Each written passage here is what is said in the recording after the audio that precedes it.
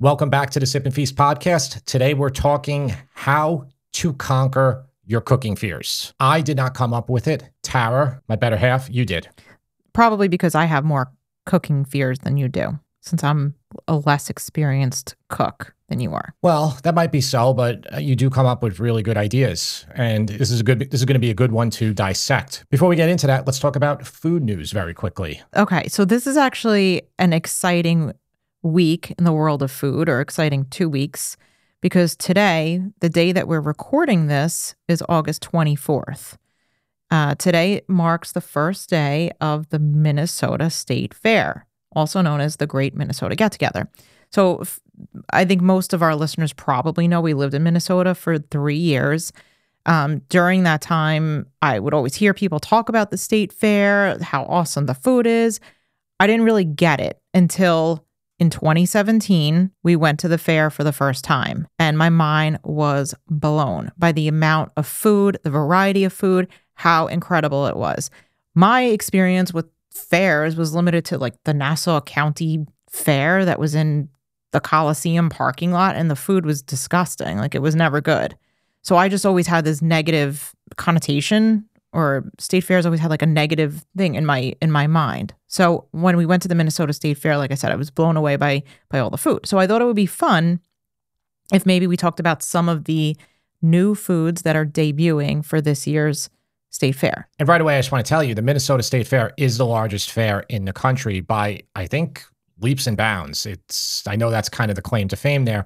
I will just correct you, Tara. There are some good little fairs, like, maybe call it a feast, a San Gennaro and stuff like that. Yeah. But there's nothing that compares to the size and scope of the Minnesota State Fair.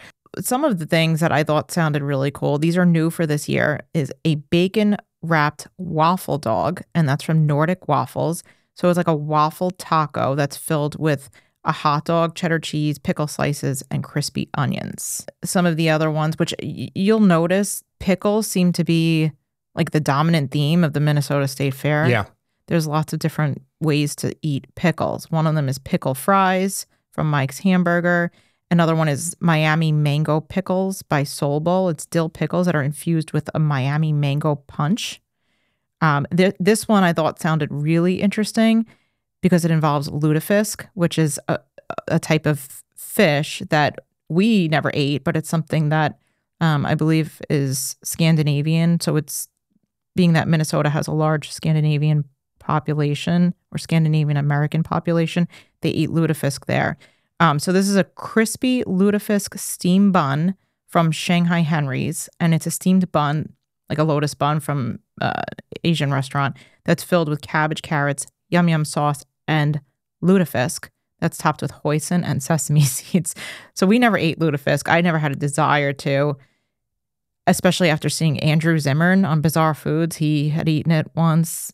It just didn't sound appetizing to everybody me. I met, everybody in Minnesota who, when we had a conversation about lutefisk, right? That's how they say it, lutefisk. Every single one said, do not eat it. It's horrible. I'm forced to eat it like one time a year. I think it's like a Christmas thing. Yeah. Yeah.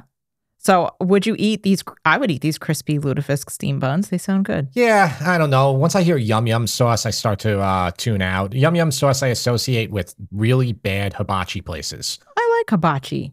Yeah, I don't know. I like a lot of food. You don't like having someone throw a shrimp into your mouth while you catch it? You're like a seal.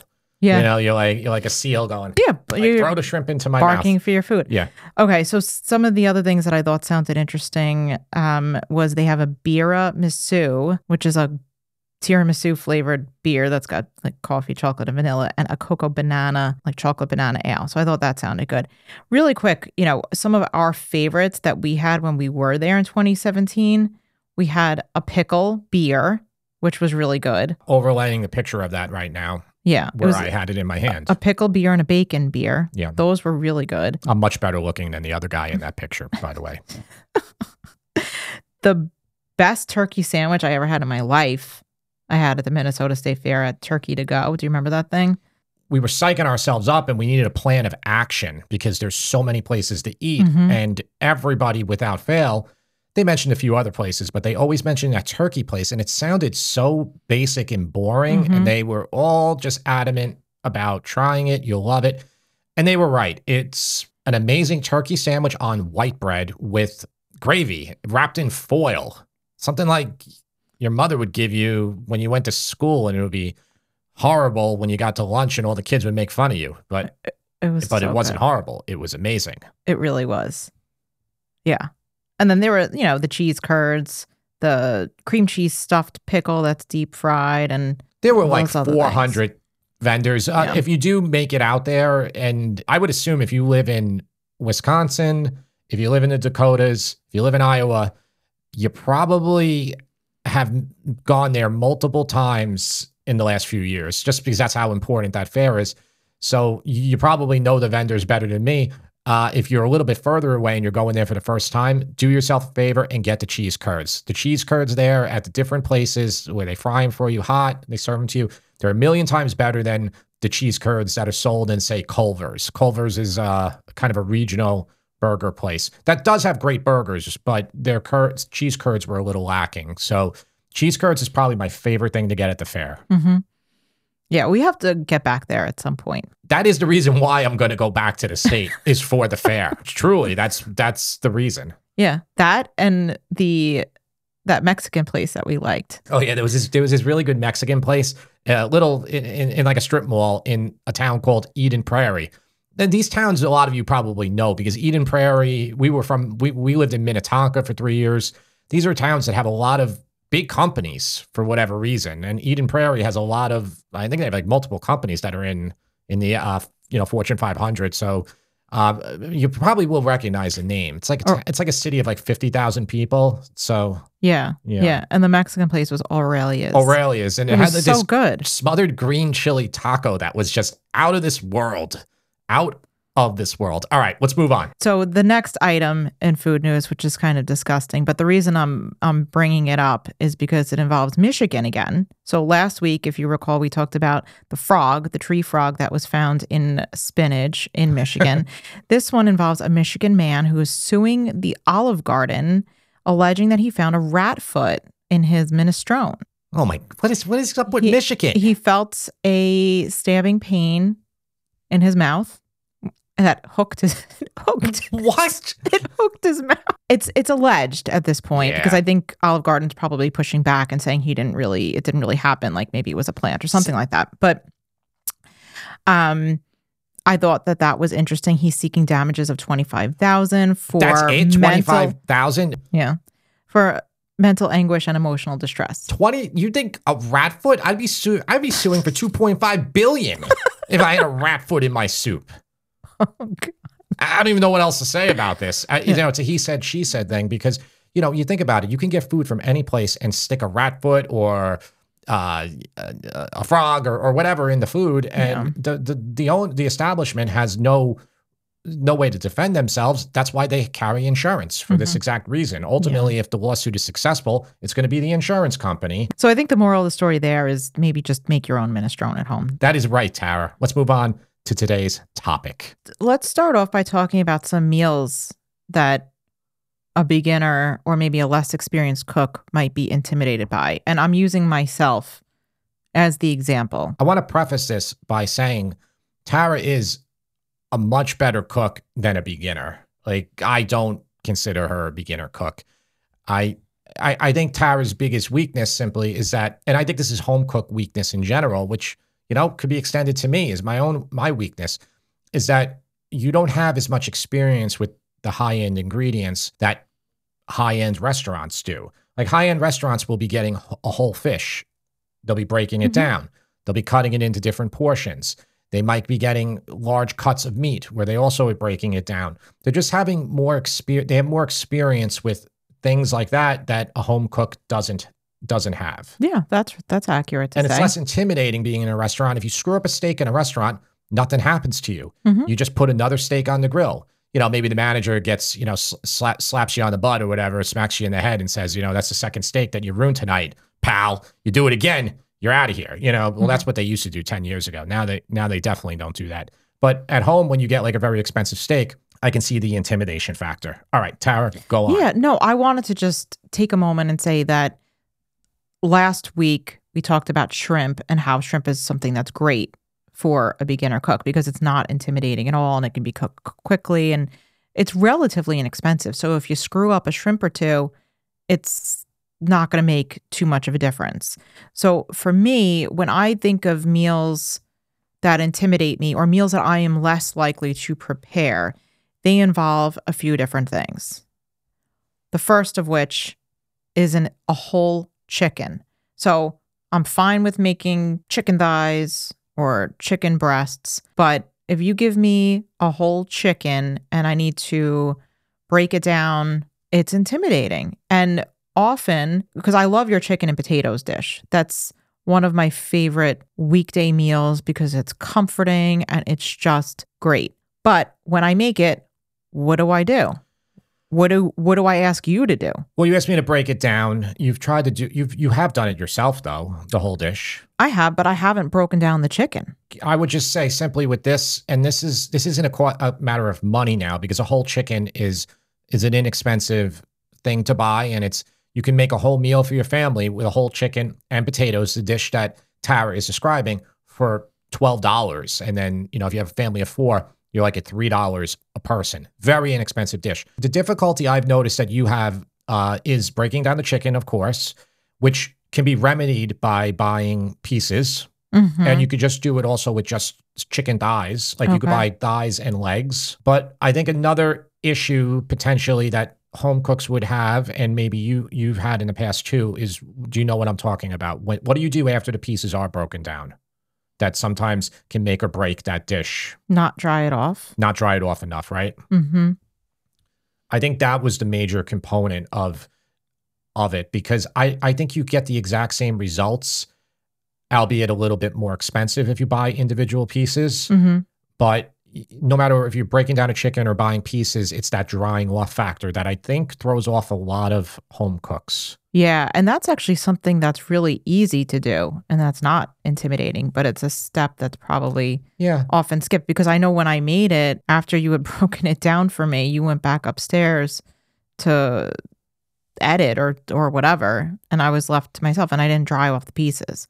So they kind of like, the chicken almost like steamed. It steams. And it wasn't good. I mean, it wasn't bad. We ate it, but it wasn't like the way you made it. It's tough because, what you're going to have to do if you do make this, you'll have to use about 30 pieces of paper towels. I know it sounds crazy, and you might be thinking at that point, well, I don't want to waste 30 pieces of paper towels drying off my chicken.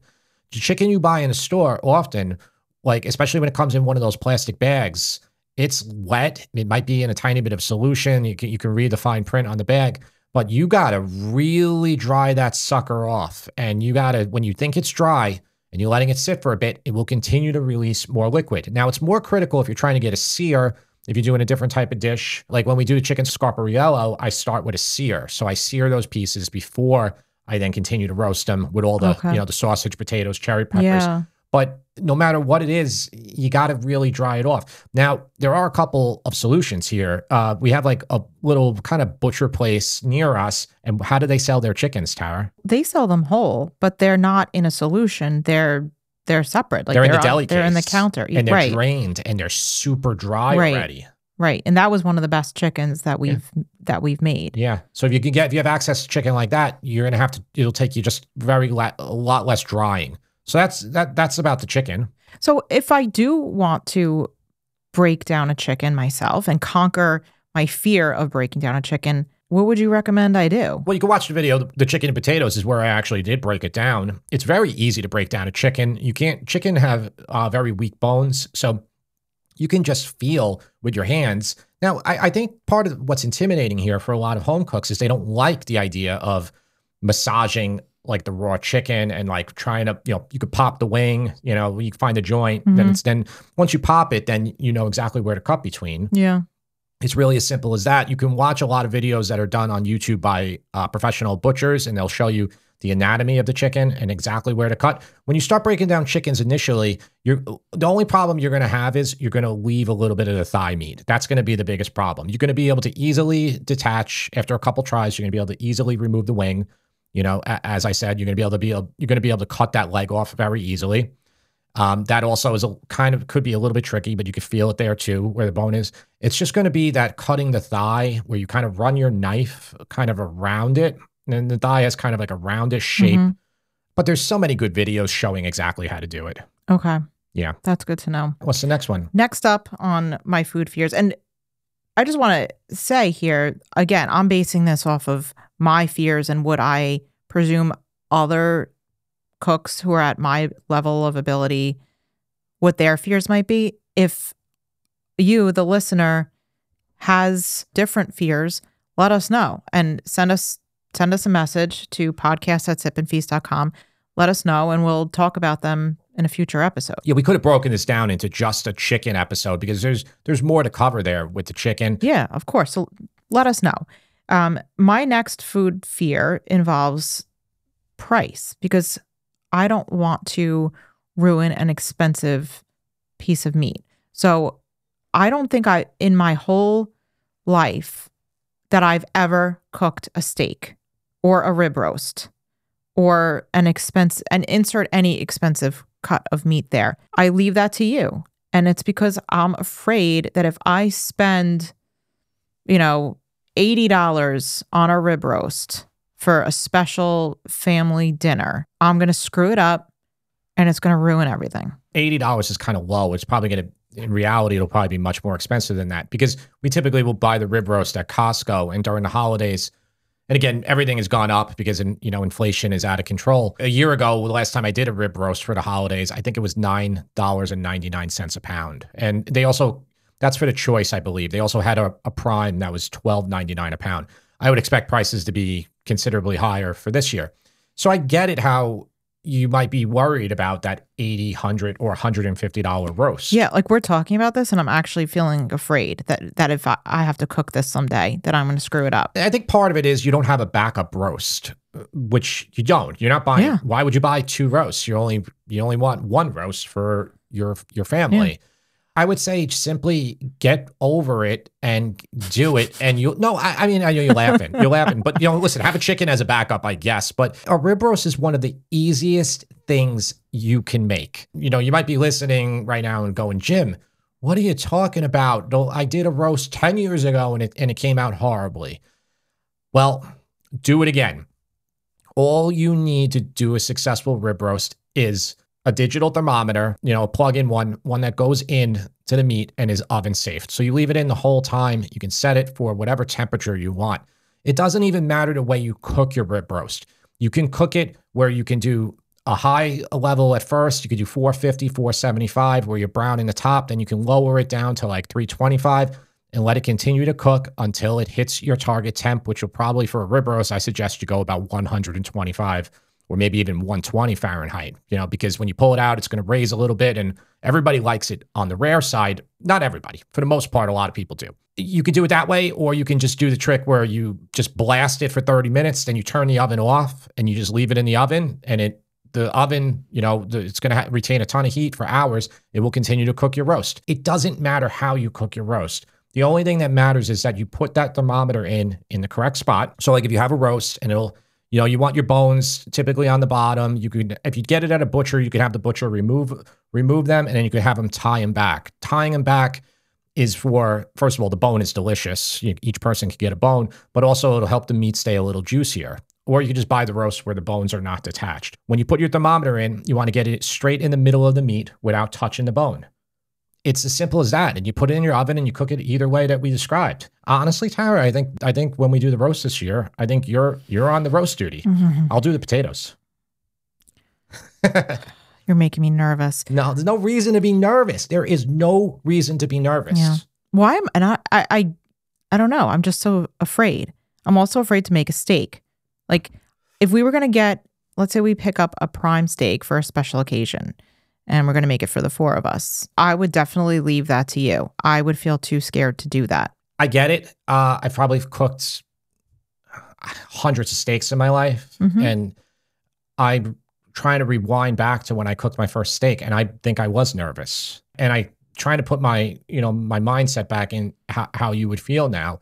I think there will be a little bit of a learning curve on that. A steak will be a little bit more difficult than doing a rib roast. You can still use one of those thermometers that I said, or you can use an instant read. This is one that is kind of like just the shape of a pen, very small, and then you can just stick it in there. Mm-hmm.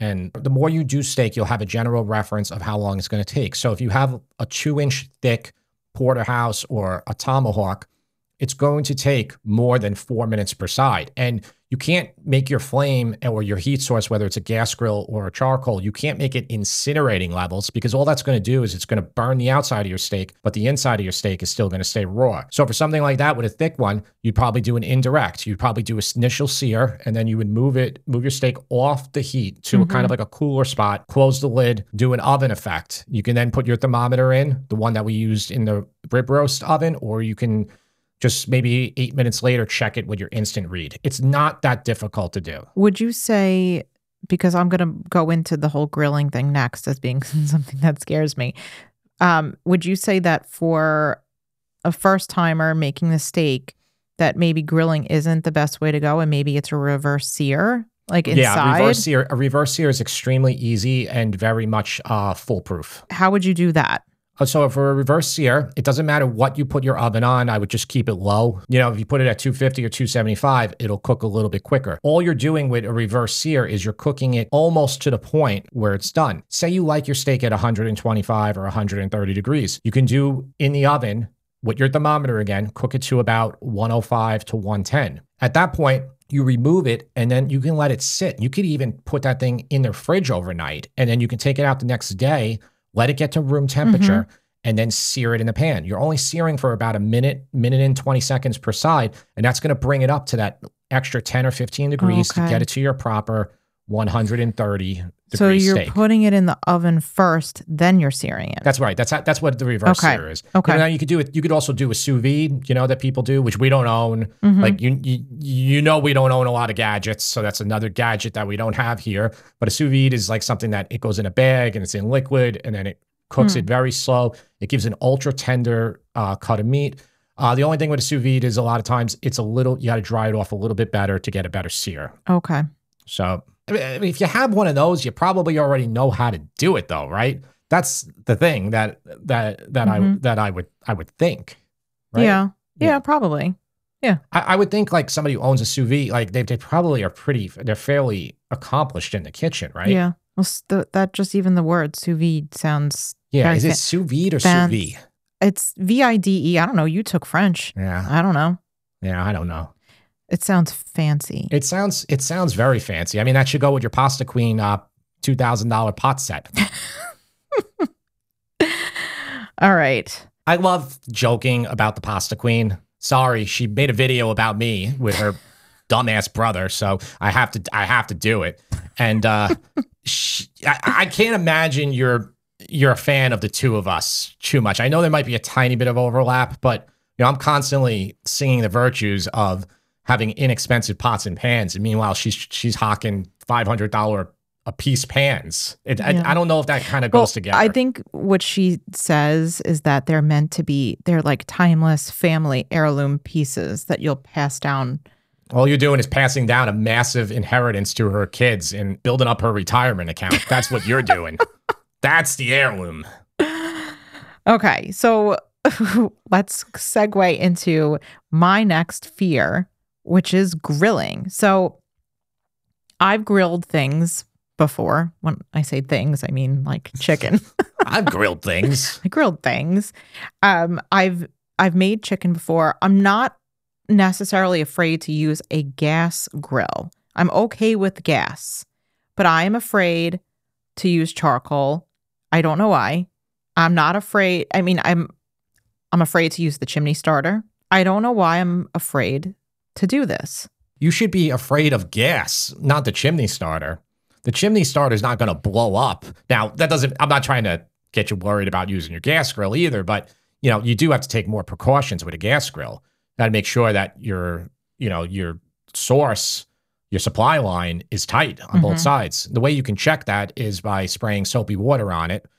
You do the same thing in your house when you're hooking up your gas oven. That's what you do when you install it. And if you see little bubbles there, that means that there's a little bit of a leak. Okay. But as far as being scared of charcoal, it's not the charcoal necessarily that scares me. It's cooking on it that scares me. But yeah, getting the chimney starter going also scares me. So I don't know. Yeah, I mean, the chimney starter is it's a really simple tool. It's just a chimney. It looks like a little kind of like a canister with a handle.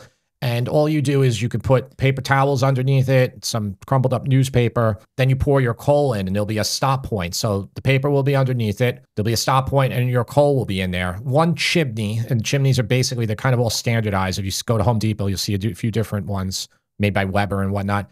They will all hold enough pretty much for that standard 18-inch Weber charcoal grill. You know, you could use more coal if you like. You could throw more in there. And then when you get your hot chimney, basically you light the starter source, which is the newspaper or paper towels. It'll take about 15 minutes. Once the top of that coal starts to gray off a little bit, that's when you dump your chimney into your grill. And you got to start working quick when you're dealing with charcoal, or before you know it, you'll have no heat. That's the thing. Is one better than the other? I would say for most cooks, gas grills are far better. Okay. Far better.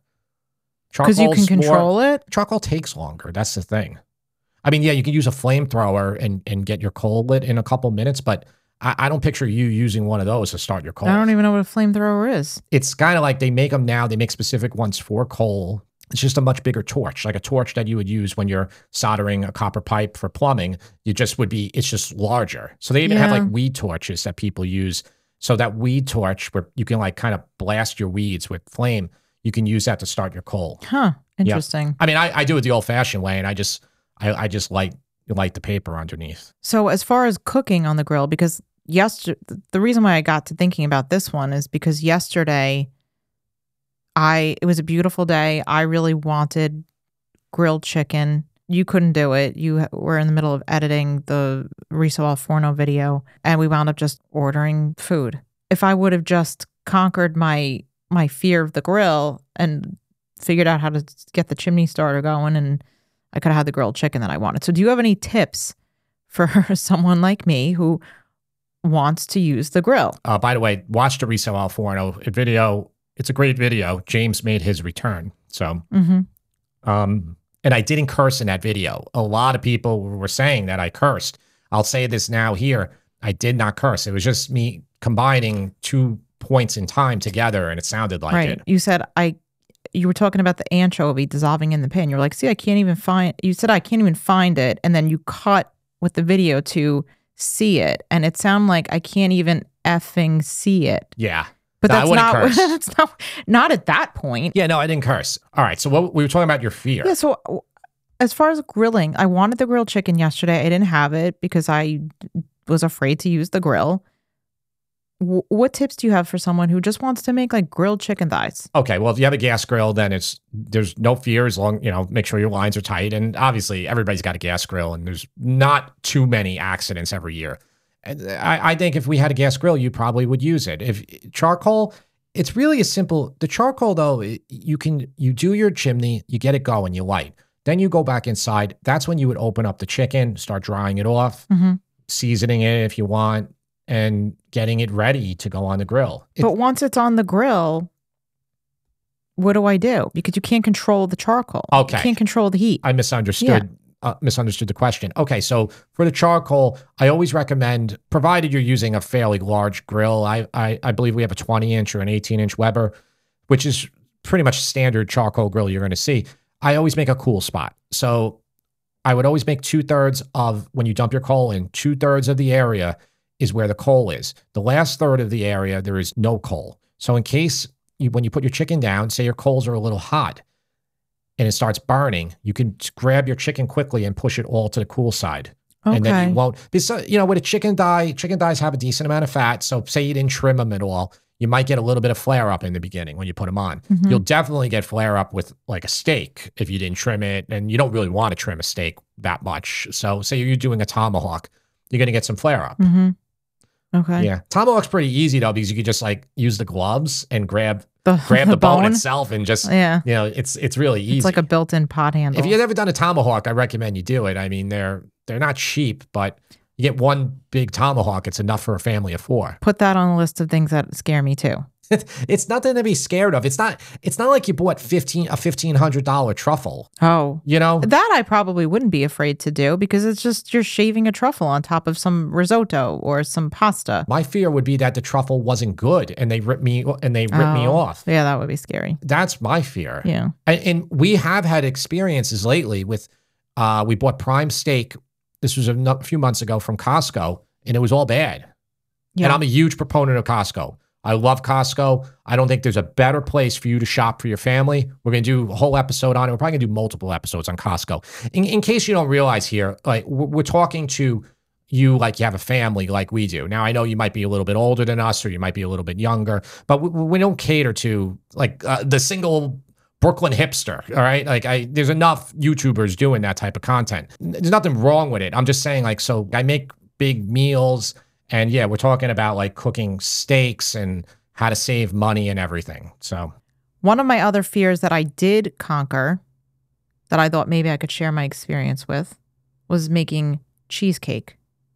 So throughout my life, I was always afraid to make cheesecake. I was like, oh, I have to buy a springform pan. I have to put it in a water bath. I have to do this. I have to do that. It always was something that I was afraid of. Yeah. And then we came to the point where, you know, for the Sip and Feast website, with the exception of very few, all of the dessert recipes are my recipes. That's right. Recipes that I've created. So when it came time for us to make the ricotta cheesecake, I knew I had to really get it perfect. So I think I wound up making the cheesecake at least 6 times before we finally nailed it and got it to not crack and made sure the taste and consistency and everything was perfect with it. I think in order to do that, I had to first put my fears aside. And one of the ways I did that was to realize I am going to make mistakes here. I have to be okay with it. I have to be okay with going out to the store and getting more ingredients. And I really wanted to learn from those mistakes so that I could put forth the best possible recipe for our followers. Yeah. And the first cheesecake I made, it tasted great, but it was cracked in the center. yeah. And I was upset about that. We didn't want to put those pictures up on the website. Yeah, I was the one who right away. Yeah. I'm harsher than Tara is. I'm a perfectionist, so I remember this. I think you wanted to put it up, and I did. I said no. I said no. Mm-hmm. Right? Well, I don't think at first I thought it wasn't a big deal to have the crack because so many of the other recipes that I saw had cracks in them. I'm not a stickler really for stuff like that because the taste is the same. And I'm just letting you know if you do make it and you do get a crack, though I don't think you will get a crack if you follow our directions. But I'm normally not a stickler, but for something like a cheesecake, I worked in a bakery. So the first place I worked at, one of the first places, it was a bakery deli, but they were a huge bakery. And I know I've told you this before. They did a ton of cheesecake, a ton. They had an actual case, kind of like a round cylinder thing, right when you walked into the place, that was just all their cheesecakes. And then they also had other displays of their cheesecakes. And you know, when you run a bakery, you do not have cracks in your cheesecake. Mm-hmm. Like Junior's, which is the famous one in Brooklyn that everybody in New York knows Junior's, and they always like, I got you a Junior's cheesecake. You know, like you know, it's like $98 now probably. They're not putting a crack in that. So I felt that again because our audience is predominantly New York, and I know you might not be from New York.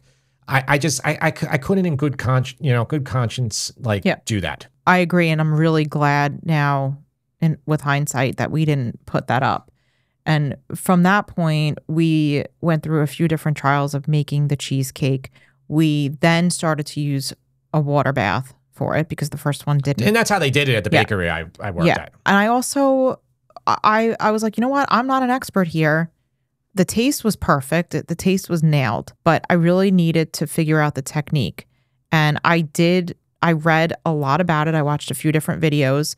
That's one thing I would say is that if you're afraid to do something in the kitchen, consult the expert. In my opinion, the number one expert on anything baked. So if you want to make a dessert, It's Sally's Baking Addiction. I've been looking at her website since she started, and I read her tips and her tricks and used that to kind of get myself through making the Italian cheesecake. I don't even know if she has an Italian cheesecake recipe on her website.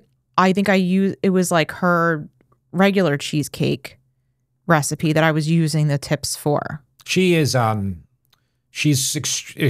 you probably know this site. I think it would be rare for you to be listening to this podcast and not know who she is. She's extremely prolific. There's probably over 2,000 recipes on that site, and they're all dessert. Now, I think she's branched off a little bit into some food now. She does some food, but I mean, she's baking. She's like one of the originals, and she probably has the largest website by page views that's not part of a massive company now. There's a couple others that are huge like her, like Natasha's Kitchen comes to mind too. That's not dessert though. Anyway, I digress, and I do agree with Tara that Sally's is a great source. Go to the good sources. Like I don't know her. I've never spoken to her. I would think she has a similar probably mindset that I do. She probably does not want to put up anything that is not perfect. Yes. And I respect that a lot. I would totally agree, because I can't even tell you how many of her recipes that I've made throughout the years. And when I actually sit there and I follow and I read her tips and everything, it comes out perfect. Yeah, I'm not going to lie. Like we use her as a reference often for not the recipe per se, but how she goes about it. Like, you know, her posts are dense. So maybe if I had to do one criticism of her posts, it would be that. And the world is moving away from dense content. Google itself is trying to put up stuff that's like the exact opposite. So she puts a ton of information in those posts. But yeah, I don't think any of it is like superfluous. I think it's all relevant to making the best possible recipe that you can. It is. And it definitely helped me get over my fear of making cheesecake. Yeah. So I would say that's another thing. If you want to conquer cooking fears, definitely find out who the expert is in that area, read or watch their video, and know that they're probably providing you with instructions that will get you through it and allow you to be successful. Another thing about her site, and just listen, I will, there is a caveat here. This isn't 100% true for everything, but her site has enough of views that it gets, and you know, she gets like 20 million page views a month. It's just some astronomical level, and that's a big site. That's a big site. So she gets a lot of comments and a lot of people that try it. So you can see a lot of feedback there. So I think you can go out on a limb and trust a lot of it. Trust only works if it can't be all 5 stars. That's statistically impossible. I haven't really looked through the comments there and know, but I will say that you could probably go from her site, you could probably really trust those. Those were kind of my food fears that I thought we could talk about. I know I probably missed others that other folks may have. Again, if you have food fears that you need help conquering, let us know. Send us a message. Yeah, we could do an individual one. I mean, we didn't even touch really on the seafood and stuff. So I assume that might be something that, maybe you're just like fearful of with seafood, especially. Oh, it's not fresh.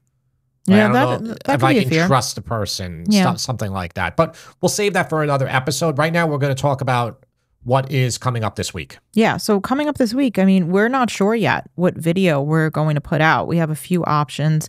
We've got the salmon oreganata, the stuffed peppers, and the cherry tomato crostini. Those are all filmed already, so we're just deciding what's going to go up. That's right. So meaning I have to edit them, or my editor will have to edit them. Yes. And I haven't heard from him in a week, so I'm a little worried.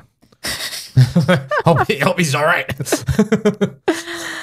So more to come there. As far as the blog, what will be coming up, we've got a few. We've got miso eggplant, which is an update of one of our earliest. It was our first recipe, I believe. It was the first? It was the first recipe on the site. Okay. So I made it completely different now. By the time you're listening to this, it will be up. Okay. I think. Okay. And that's like a Nobu style Yeah. miso eggplant. Yeah. And then we'll also have pumpkin bread Mm, in time for pumpkin season. that pumpkin bread is good. Yes. And Italian fried peppers, Yeah, which yeah. are So delicious. yeah, this is an old school one. So I used a mixture of peppers, but typically people will just, you could do all cubanellas, which will be often labeled Italian frying peppers if you live in New York or New Jersey. And you can also do long hots too, which are really nice. I kind of like just all the long hots. I love them. How they're like, you could grab them and just bite them. And shishitos are great too, which are obviously not an Italian pepper. They're a Japanese pepper, I believe. So that's it. That's what's coming up. Let's go into the questions. Okay. So And I don't know these questions, just so you know. I don't know them. So this first question, and I'm laughing because when it's from Mark, when Mark sent this email to me, I literally laughed out loud because it's so funny and such a good suggestion. So have you ever heard of the game Kiss, Marry, or Kill? No, I haven't. Okay, so you're basically given 3 names and you have to assign whether you would kiss them, marry them, or kill them. I love this game. Mark wants you to play this game with the following items. Okay. Dried basil, Gordon Ramsay. Wait, do them one at a time. Let's just do them one at a time. No, because you have to say, Oh. you have to hear all 3. Oh, okay. And Go. then you have to Oh, figure okay, out. got it. So dried basil, Gordon Ramsay, and the Instant Pot. So which would you kiss? Oh my God, this is impossible, Mark. Which would you kiss? Which would you marry? And which would you kill? This is impossible. All right. I can't kill all of them? All right. So Gordon Ramsay, I'm going to have to marry, which is, dried basil, I'm going to have to kill. I knew it. I knew that. What's the other one? Kiss. I'm going to have to kiss the Instapot. Though I think the Instapot is it's not a good tool for most people, okay? I mean, it's a good tool for like beans or rice. It's not, you don't make your dinner in that. You use it to help you make your dinner, but you don't grab your dinner from it. So, but yeah, dried basil, that's got to be below the Instapot. Yeah. And Gordon, you don't look so bad.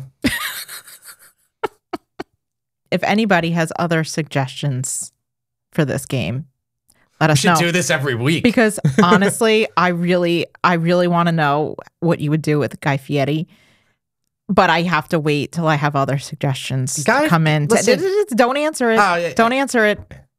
I want our I think listeners. Guy Fieri's awesome. I mean, he's America. That guy is America. That's what this doesn't happen in other countries.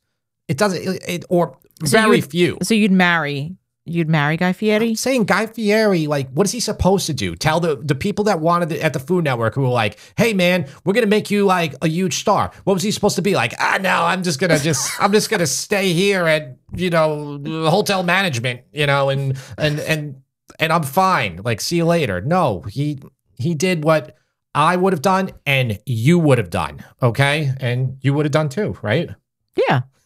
So yeah, no, of course. You are hard on him though. It's not Guy Fieri. He's not the problem. It's the executives there. Yeah. That they're the ones who changed everything. Yeah. They wasn't like, hey, he didn't go in there and like shoot up the boardroom and took over the network. They just said like, hey, we got this show, diners, drive-ins and dives, and like, we think it's going to be good. And now it's 68 seasons later, and it's good for him. I like that show too. We've spoke about that. I mean, it keeps you entertained. My problem was like that they have 5 hours of it, on per day. Yeah. I mean, but of course they do. There's 68 seasons. Yeah. Yeah. All right. Next question is from Robert. Is there a city you have visited that surprised you with how good the food is? And was there a particular dish from that visit that you tried and would recommend? I visited a lot of cities, but I haven't, like when I visited them.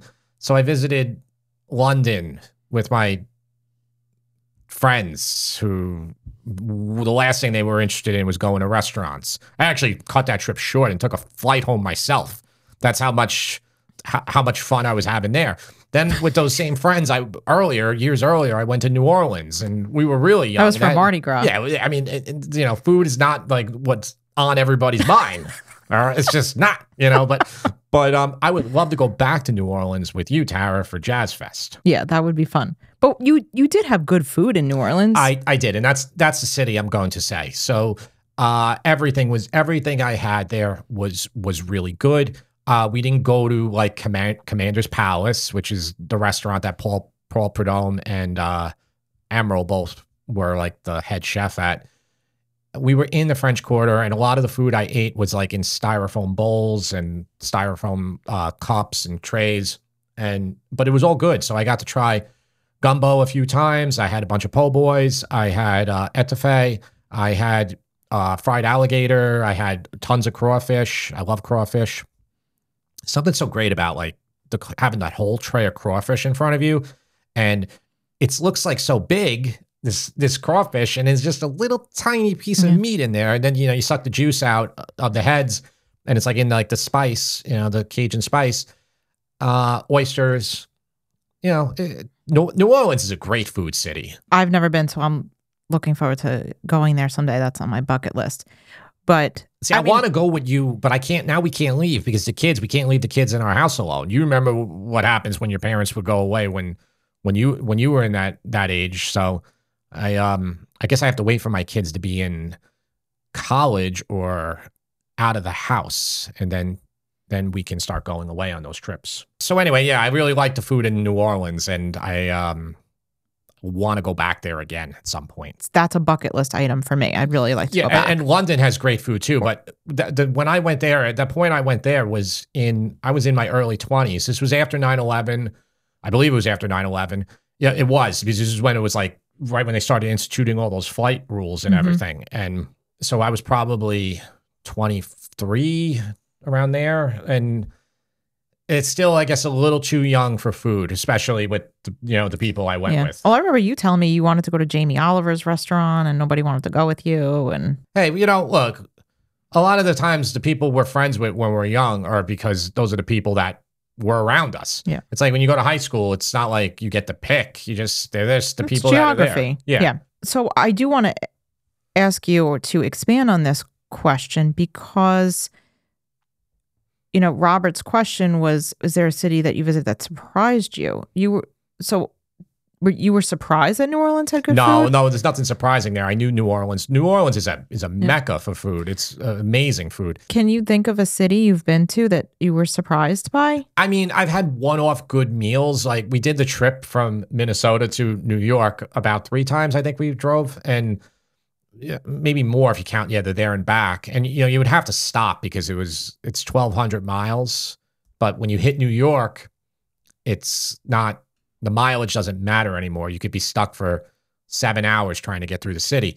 So you always would have to stop for that reason. Also, driving through there, when you drove through Chicago, you can like skirt around it, but that would cause problems too. So we would always stop, I think, in like Ohio, maybe Toledo comes to mind. And we had a really good meal in this, I think it was like a Turkish place. It was Lebanese. It was like really good. I believe there's a large Lebanese population in Toledo. Well, there you go. And I think Danny Thomas, who is Lebanese, Danny Thomas, he was from that show in the 50s. No, I don't know who you're talking about. Marlo Thomas's father. No, I have no idea. If you're from Toledo, listening to this, but it was a good place. And I think it was no alcohol served there, I believe, right? Which is... It was kind of like a diner-ish type place, but the food was so good. Everything there, like, that you would want. And then we went to this really good place, I believe, in Indiana. What town was that? What city was that? I believe that was Valparaiso, Indiana, and it was a burger place that was really good. Yeah, Valparaiso. So, but yeah, I mean... I'm not surprised by New Orleans being good, and I know London has amazing food when I get back there. Mm-hmm. That's right. I had a great steak in Florida in Disney World at Shula's. Yes. Very good. But all those steakhouses are the same. Yeah. The corporate steakhouses. They're in they are truly in every city. Yeah, they are. Yeah. But yeah, I remember Shula's being really good. The Danny Thomas show that I was trying to think of, it's called The Danny Thomas Show. Well, on that note, leave your questions, podcast at sipandfeast.com. We will see you next time.